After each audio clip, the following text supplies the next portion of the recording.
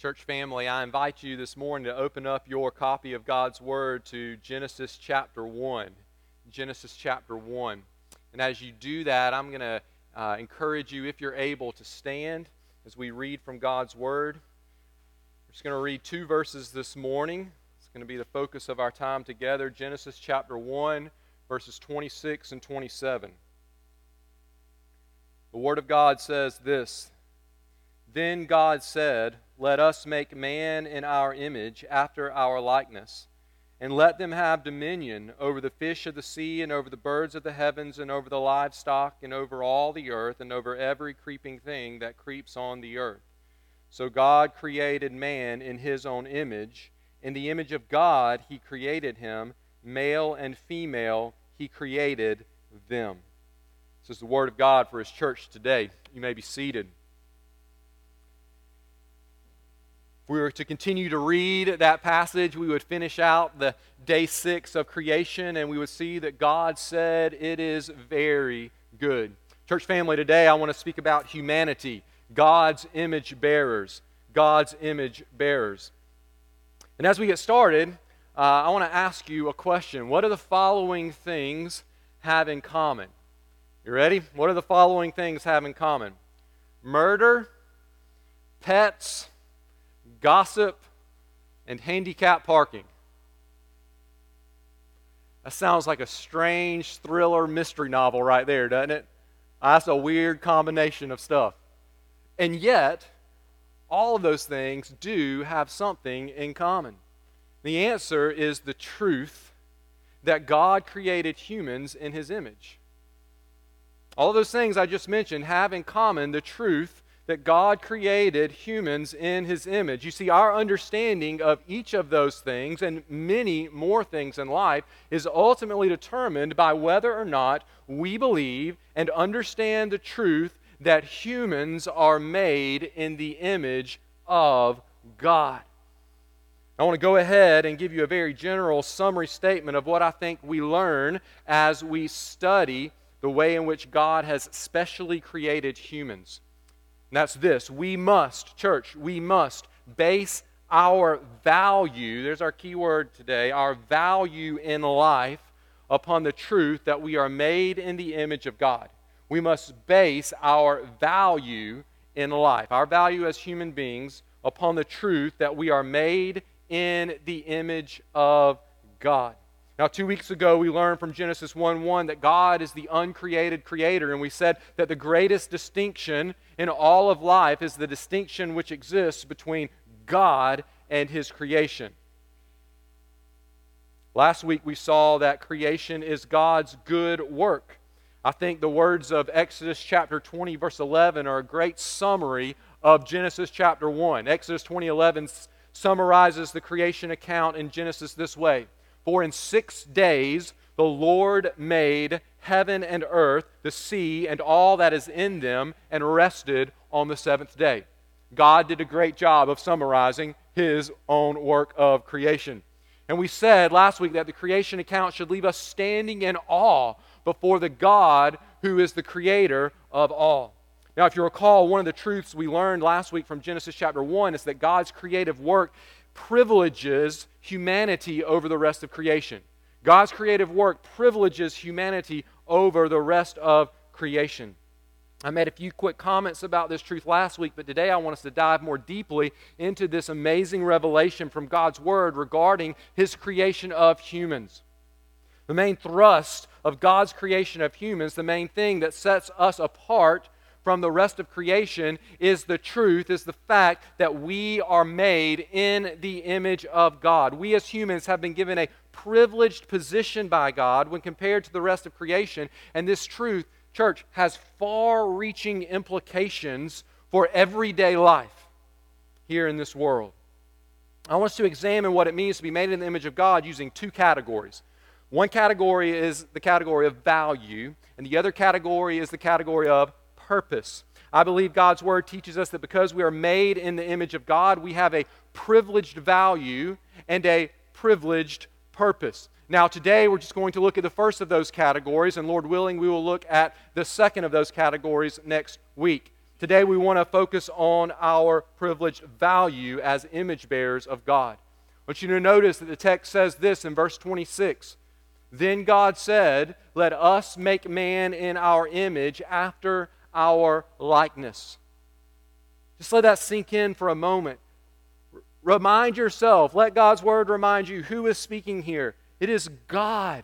It is the sovereign God of this world. And He says, let us make man in our image after our likeness. He doesn't say this about any other part of creation. As you read chapter 1, there is this clear distinction between what's come before verse 26 and then what comes in verse 26 and following. There's a unique way in which God has created humans. He doesn't say this about the sun or the sea creatures or your pet dog or cat. He only says this about humans. The first truth I want you to know today as we share with you 3 truths about our value. First truth I want you to know is this: humans are more valuable than every other part of creation. Humans are more valuable than every other part of creation. This is only our 3rd week into the book of Genesis, but you probably figured out by now that what we find in this first book of the Bible, God's Word, flies right in the face of the secular worldview of many in our society today. That statement that humans are more valuable than every other part of creation, you may or may not know this, but it is highly offensive to many in our society, many, and especially in the Western world. To even think that we as humans have more value than a dog or a horse or a tree or an ocean is unthinkable in the minds of many who live outside of a Christian worldview. It doesn't take long when you listen to some people talk about the climates or their pets or the forests that they view human beings really as a blight on the planet. If you listen closely to them, and you follow through the logic of what they are saying, this earth would be far better if humans just disappeared off the face of it. Though, of course, I would probably venture to say that they would argue they shouldn't disappear off of it. Maybe just everyone else. Now, it is true that humans often cause unnecessary harm to creation, and that is wrong. Genesis 1 clearly teaches that we as humans should take care of our planet and all of creation. In fact, we'll talk more about that next week. We have a God-given responsibility to care for this earth that God has placed us over. And it is wrong for us to abuse the earth and the creatures of this earth which God has given us to manage. But creation care does not mean that we devalue humanity. It does not mean that we devalue humanity. We can care for the rest of creation without viewing creation as more valuable or even equally valuable as humanity. A couple of weeks ago, I said that we must not blur the line of distinction between God and His creation. And I want to add to that statement today. We also must not blur the line of distinction between humanity and the rest of creation. We see this line get blurred in many different ways. I just want to speak very kind of practically into our lives and our society and see where we see this blurring of the line really on display. One of the ways we see it is the value that we place on animals in our society, specifically our pets. Hear me out on this. Recently, I was watching a video, and it was a guy teaching self-defense strategies. And in this particular video, he was showing footage from a security camera of a dog attacking 2 children who were walking down the sidewalk with their mother. You could see it, bright daylight. You can see everything that happens in this security camera video. Long story short, it took several bystanders who finally ran up. It seemed like a long time, and I'm sure it seemed like a long time to those in the situation, a while to get this dog off of these children. And at the end of it, these children were inflicted with very serious injuries, had to go to the hospital. It was a bad deal. Now, as the host of the show, this video I was watching, as he was talking about how to defend yourself against a dog attack, I kind of got a little angry. I got a little angry because he felt like he had to defend his view that it would be okay in that instance to harm the dog in order to protect the children. He started defending himself and telling us how to get the dog off of the children, even if it meant inflicting some injury to the dog. Why is it, I began to ask myself, why is it that he feels the need to even defend himself in telling us to hurt the dog to get it off of the kids? And the reason is because, if I just put it bluntly, and maybe this is just my flesh, we've lost our minds as a society. We have. It goes much deeper than that, and we'll talk about it in just a second, but we have. There are truly people who would be upset if I injured a dog in order to protect some children, some human children. And this guy probably knew that there would be people outraged if they heard him teaching people to kick the dog in the face to get it off of the kids and stop it from mauling them. These little 2-year-olds. Now, thankfully, this guy defended his view by rooting it in the scriptural view of humanity. You know what he said? As he kind of backpedaled a little bit, it's like, I better defend myself so I don't get attacked by people in our society. He said this. He said, now I know that some people treat their animals like their kids, but I just want to remind you that only humans are made in the image of God. He said that in this video that I was watching. And I said, amen. I just hate that you had to even say that. My point is that he felt like he had to say that. Why? Because we as a society have lost touch with the foundation of who we are and where we came from. And by the way, that's exactly what happens when you take God out of the equation of where the earth came from.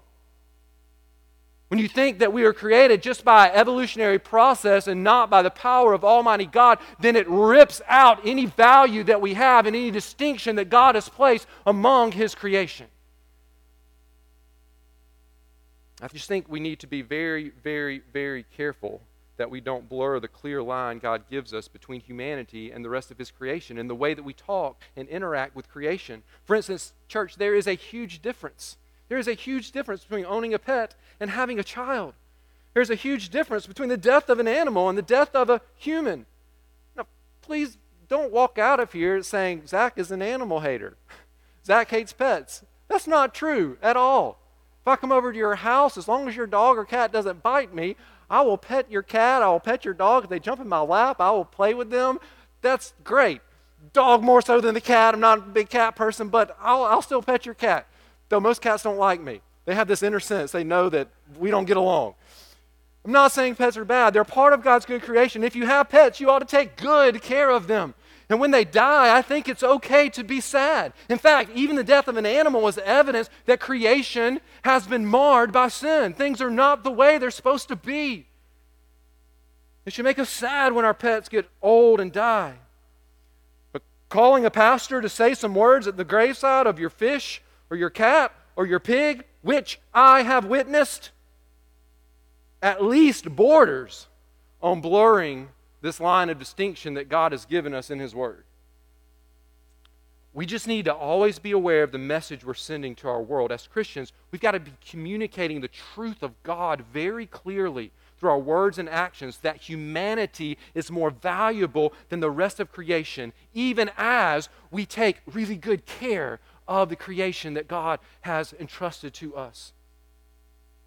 And in a society that talks to animals as if they are human, which is okay to do sometimes, I think, and then dresses up their pets and pushes them around in baby carriages and calls taking a pet home from the pound an adoption, and even holds blessing of the pets' services in churches, I just think we have to be very careful. Our sinful hearts, we just have to remember this, our sinful hearts are prone to twist God's creation order. We're prone to take good things and turn them into bad things by turning them into objects of worship in our lives. And we can do that with all sorts of things, and so we have to be aware and on guard. Maybe I'll just say it this way. Brothers and sisters, we should be far less concerned about whether or not our little Fluffy will go to heaven when she dies, and far more concerned with whether or not Mr. Fred, our next door neighbor, will go to heaven when he dies. Jesus said in Matthew chapter 6 that God values the little sparrow in the sky. Did you hear that? God values the little sparrow in the sky. God values that sparrow, and so should we. But then Jesus says this, are you, and He's speaking to humans, are you not of more value than they? From Genesis to Jesus, we see that humans are more valuable than every other part of creation because only humans are made in the image of God. Second truth I want to share with you today is this: all humans are equally valuable. Church, all humans are equally valuable. I want you to notice the word the text uses in verses 26 and 27. Twice we see the word man here. Twice we see the word man. It's the Hebrew word Adam. Adam. It's the word that's translated man. Sometimes it's translated Adam.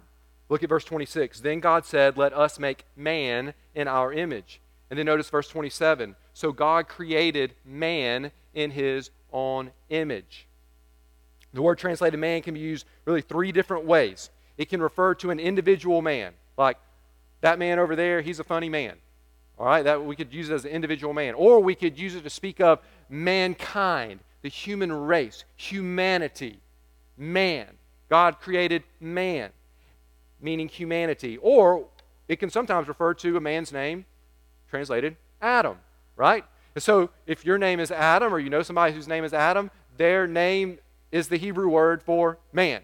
That's what their name means. It means man. Now it's clear in verses 26 through 27 which one of these uses of man God is referring to. He's not referring to an individual man, and he's not referring to an individual man named Adam. He is referring to mankind. He is referring to humanity. Notice it says of man in verse 26, let them have dominion. So clearly this man who is created in God's image is plural. He's talking about all of humanity. Verse 27, so God created man in his own image. In the image of God, he created him. Male and female, he created them. Notice the plurality there. So he's creating man, but it's actually male and female who are more than one. It's them, male and female. So when it says man is created in the image of God, it's talking about all of humanity. Church, not just certain humans are made in the image of God, but all humans are made in the image of God. The only distinguishing mark between humans, God points out here, is that of male and female, and he says of both. They're made in the image of God.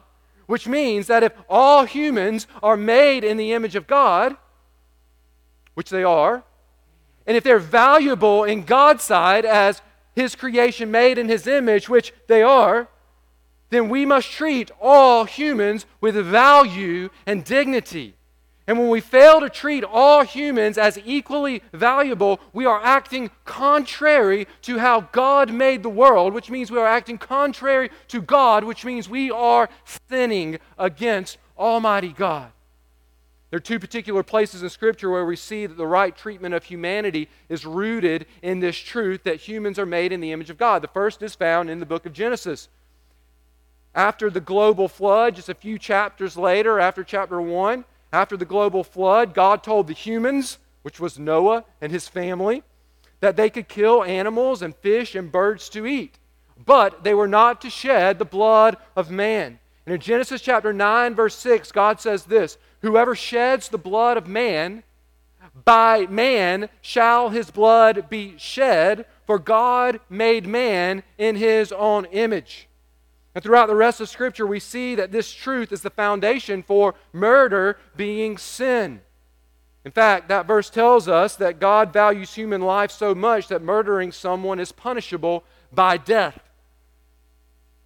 Of course, there are many things we could talk about along those lines, but for now, I just want you to see the big picture. God greatly values all human life. He's not just saying this to part of Noah's family. It's a general, timeless statement that covers all of mankind.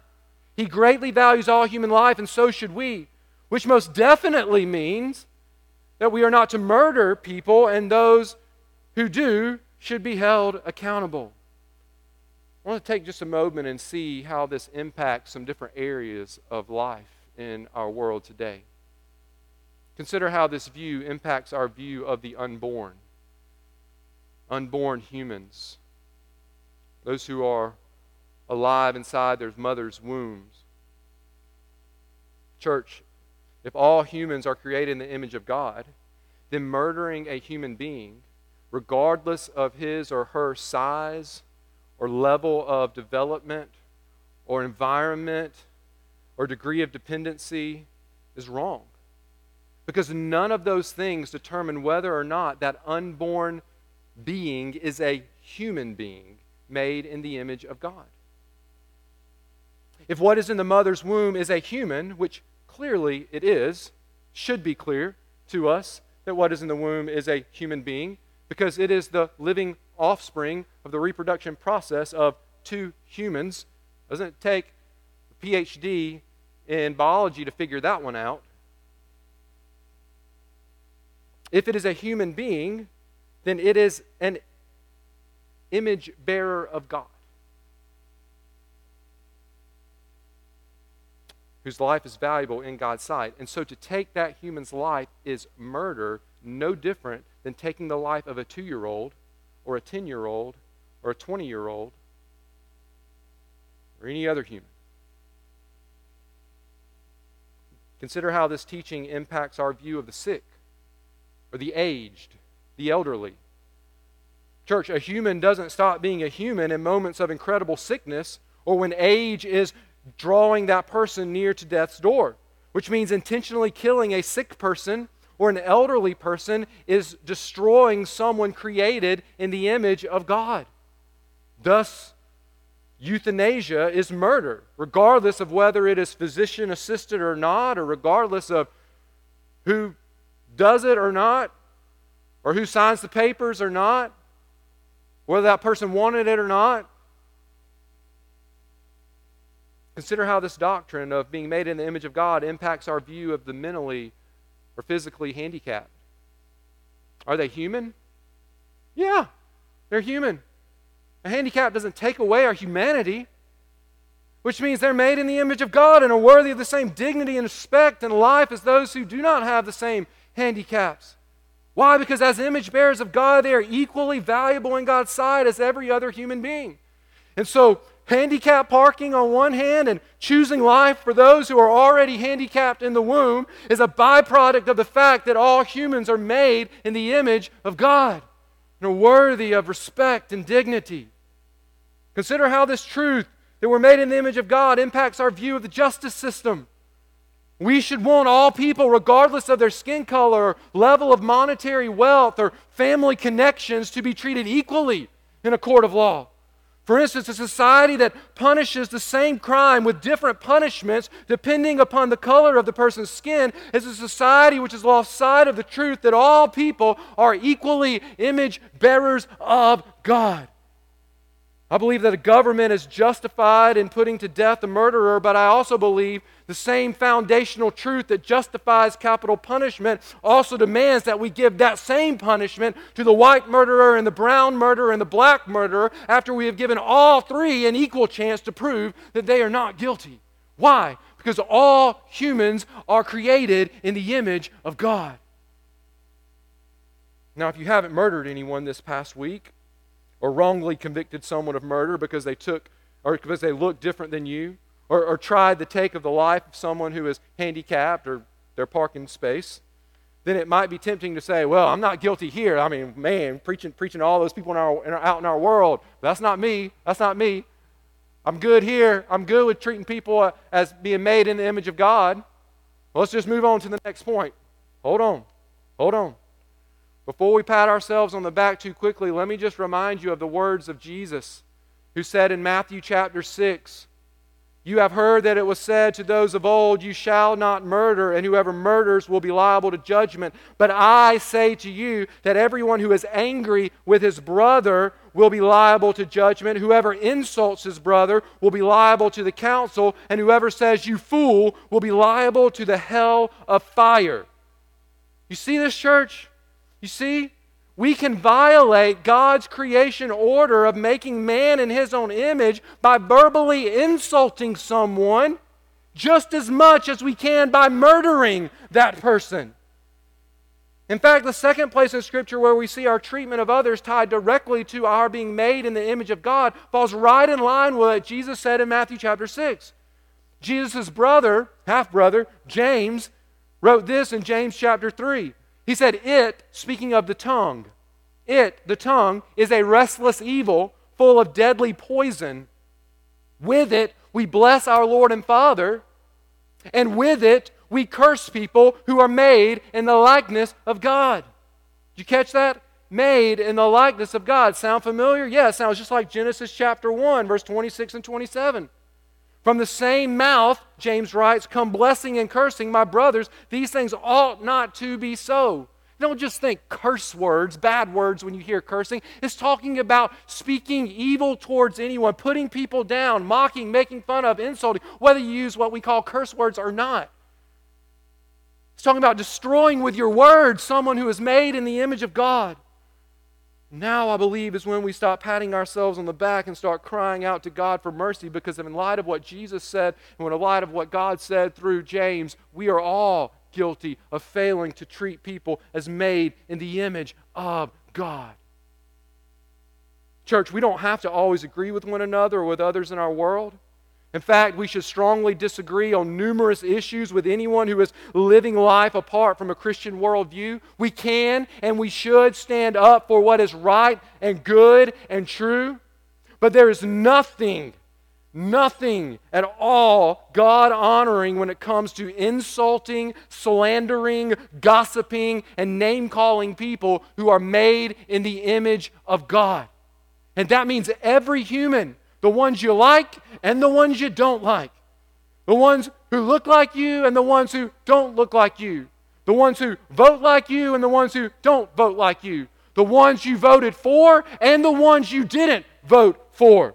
The people who live in the same part of town as you and the people who live in a different part of town than you. The kind bosses and the mean bosses. The easygoing coworkers and the hard to get along with coworkers.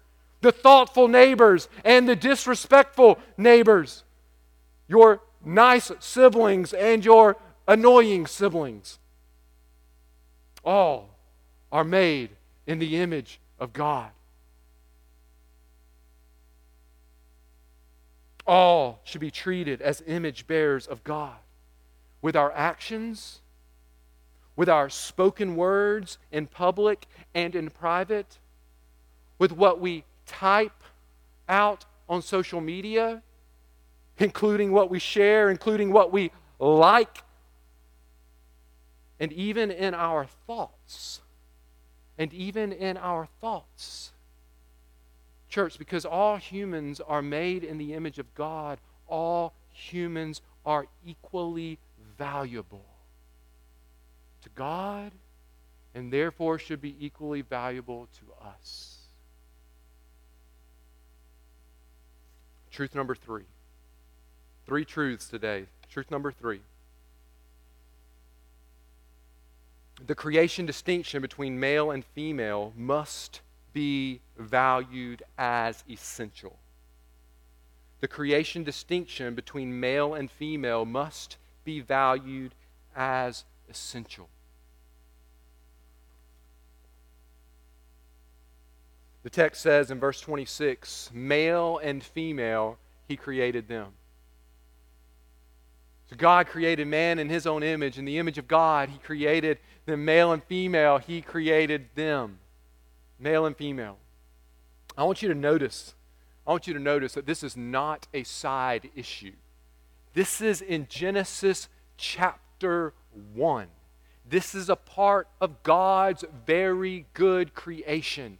He made them male and female. God's Word is telling us that part of what it means to be made, for mankind as a whole, to be made in the image of God, is that we are created male and female.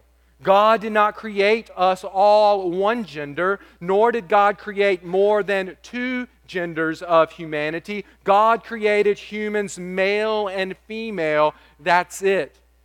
Remember what I said earlier about the truths of Genesis flying right in the face of the society in which we live. This means This means, let's see what does this mean for us, even as followers of Christ. This means that one of the ways you live out the truth of being made in the image of God is by living clearly as either male or female, depending on which one God created you to be. If you're a man, then embrace manhood and pour yourself into living out God's design for men. If you are a woman, then embrace your womanhood and pour yourself into living out God's design for women. And He gives us His design for men and women all throughout Scripture. Obviously, though, we live in a society which has decided it is good to blur the line between the creation distinction of male and female. The world God made and the world God said was very good was a world where there was a very clear line of distinction made between male and female. And so any blurring of this line is a rejection of what it means to be made in the image of God, which is a rejection of the God who made us in His image. We are not free to add genders, nor are we free to combine the two distinct genders of male and female, nor are we free to try to erase gender. And this is true regardless of the time and place and society in which you live. Friends, there is a creation distinction between male and female that transcends geographical location and cultural changes and technological innovation and psychological research and medical possibilities and individual feelings. There is a timeless truth that God created humans male and female, and the rest of Scripture upholds this creation principle as a governing principle for our lives. And that never changes. This means that when a person tries to be a different gender than that assigned by God before his or her birth, that person is defying the creation order of God and is therefore rebelling against God. And likewise, when a person tries to invent a different gender than male and female, that individual is stepping outside of God's creation design and is therefore sinning against God. And what I want you to see here is that upholding the distinction between male and female and living as the one gender God made you to be is an essential part of what it means to be made in the image of God in a very real way. And I can't fully wrap my mind around this as a human, as someone who is not God, but in a very real way, God's image is best displayed in humanity when humans are male and female. If it was displayed, His image was displayed better a different way, He would have created us a different way. But He didn't. He created us in the very best way to best display His divine image, and the way that He did that is by creating us male and female. Now, if you're confused about which gender God made you to be, I'm not being sarcastic when I say this. I want you to hear me out. If you're confused about which gender God made you to be, you can spend a lot of money and have your DNA examined, or you can save some money and just look in the mirror wearing what you came into the world wearing. I'm not being sarcastic in that. My point is this. God, remember what we saw last week, God is a God of order and not of chaos. He's not a God of chaos. And so He didn't create us in such a way that we just go, well, great, who knows? Who knows what I'm supposed to be? Because I just have to figure it out as I go. No. He's an orderly God. He created us in a very particular way. And so He matches the physical attributes of male and female to the gender He made those humans to be, so that we can easily tell the gender of a person at his or her birth, and now with modern technology, well before birth. And then that person never has to wonder whether God made him or her male or female. Now, listen, I don't live with my head stuck in a box. I realize that there are complications that come with living in a fallen world, even genetic complications and things like that, and that'll be a conversation for another time. But listen, God has been clear that He's made us male and female, and in His good creation, He clearly distinguished in the way that He made them, whether they were male or female. Friend, if you find yourself questioning your gender when your physical makeup clearly reveals which you are, those feelings or questionings are not a result of God messing up how He made you. Instead, those feelings are a result of living in a fallen world where we all of us, must fight against different temptations to subvert the creation order, and where we all, in different ways, must choose moment by moment to submit to the voice of the God who made us rather than to the voice of our feelings, which come from hearts which are prone to sin, which the Bible says are dead in sin, which the Bible says are deceitful above all else. Friend, if you were born male but something inside of you is telling you that you are a female, or if you were born female but something inside of you is telling you that you are a male, or if something inside of you is telling you that you are now a mixture of male and female, or something inside of you is telling you that you are neither male nor female, then you must know whose voice that is. That is not God urging you to express yourself differently or to just be true to yourself. That is Satan tempting you to reject yourself by rejecting the truth of God who made you in His image as He knit you together in your mother's womb. I know a whole lot more could be said here. I'll leave it at that for now. The creation distinction, church, of male and female must be valued as essential. This doesn't change with changes in culture or changes in society. Our world, our society, our culture, a government doesn't get to decide these issues. God has already decided them for us. But I also want to remind you, church, before we finish, I want to remind you in the context of truth number 3 of what we said in truth number 2. Those who struggle with the sin of blurring the distinction between male and female, along with those who are just rushing full speed ahead into lifestyles of the sin of blurring the distinction between male and female, all of these are humans created in the image of God. And while they may have made choices which make it difficult for us to tell whether they are male or female, what we don't have to wonder about is whether or not they have been made in the image of Almighty God. Which means we don't have to wonder whether or not they are worthy of the respect and dignity and value that all human beings are worthy of.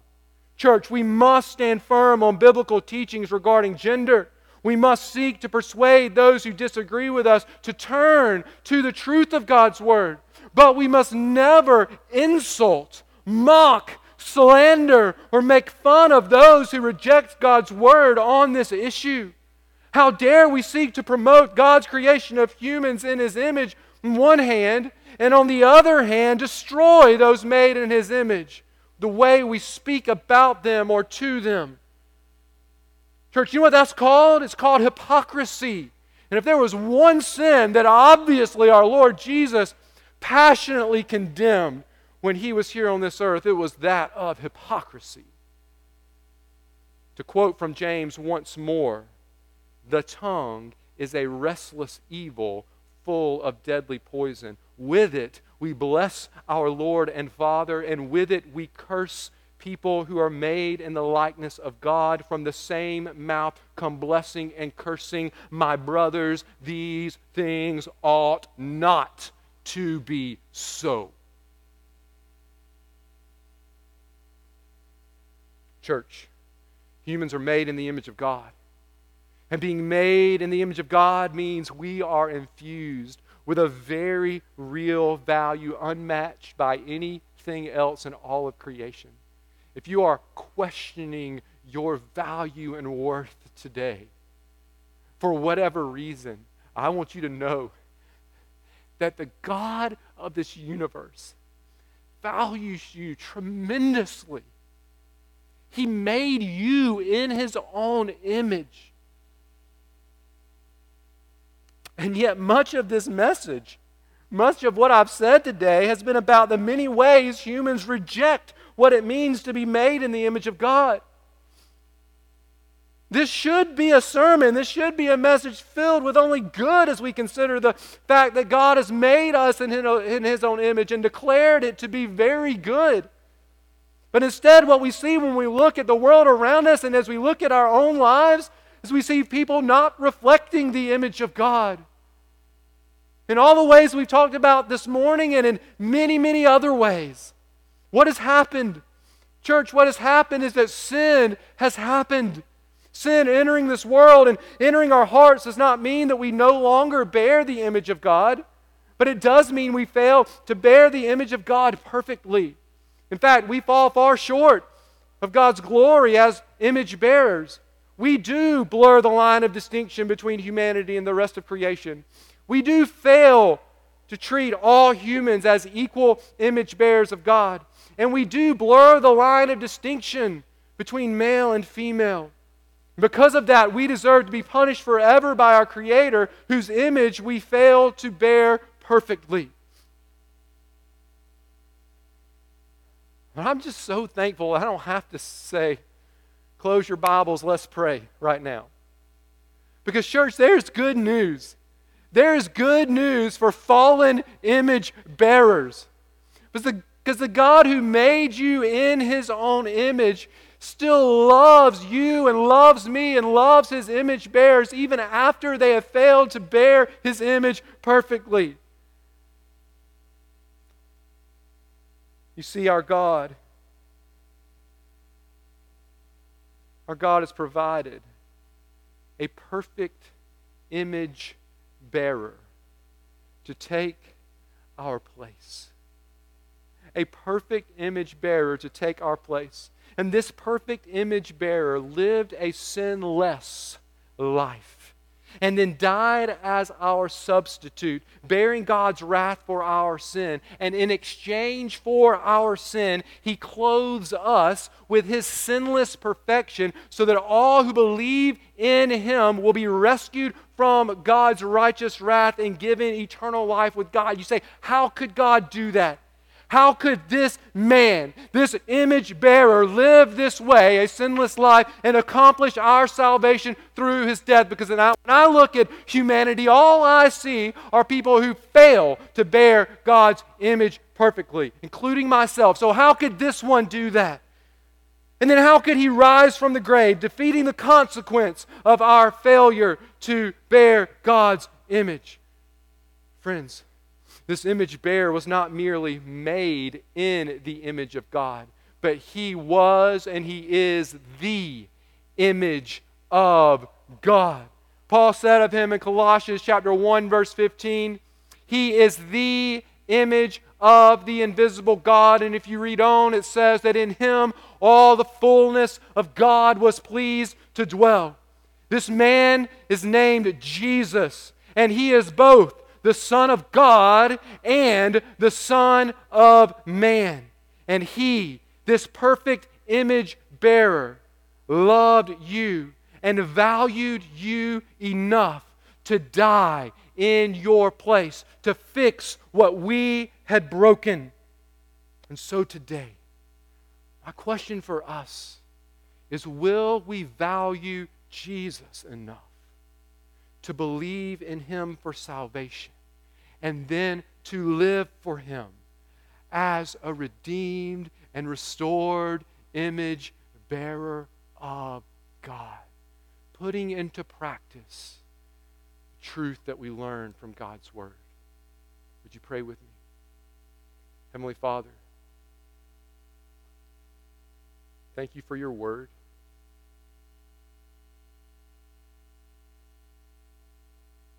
Lord, I thank You that today we are not here depending upon my words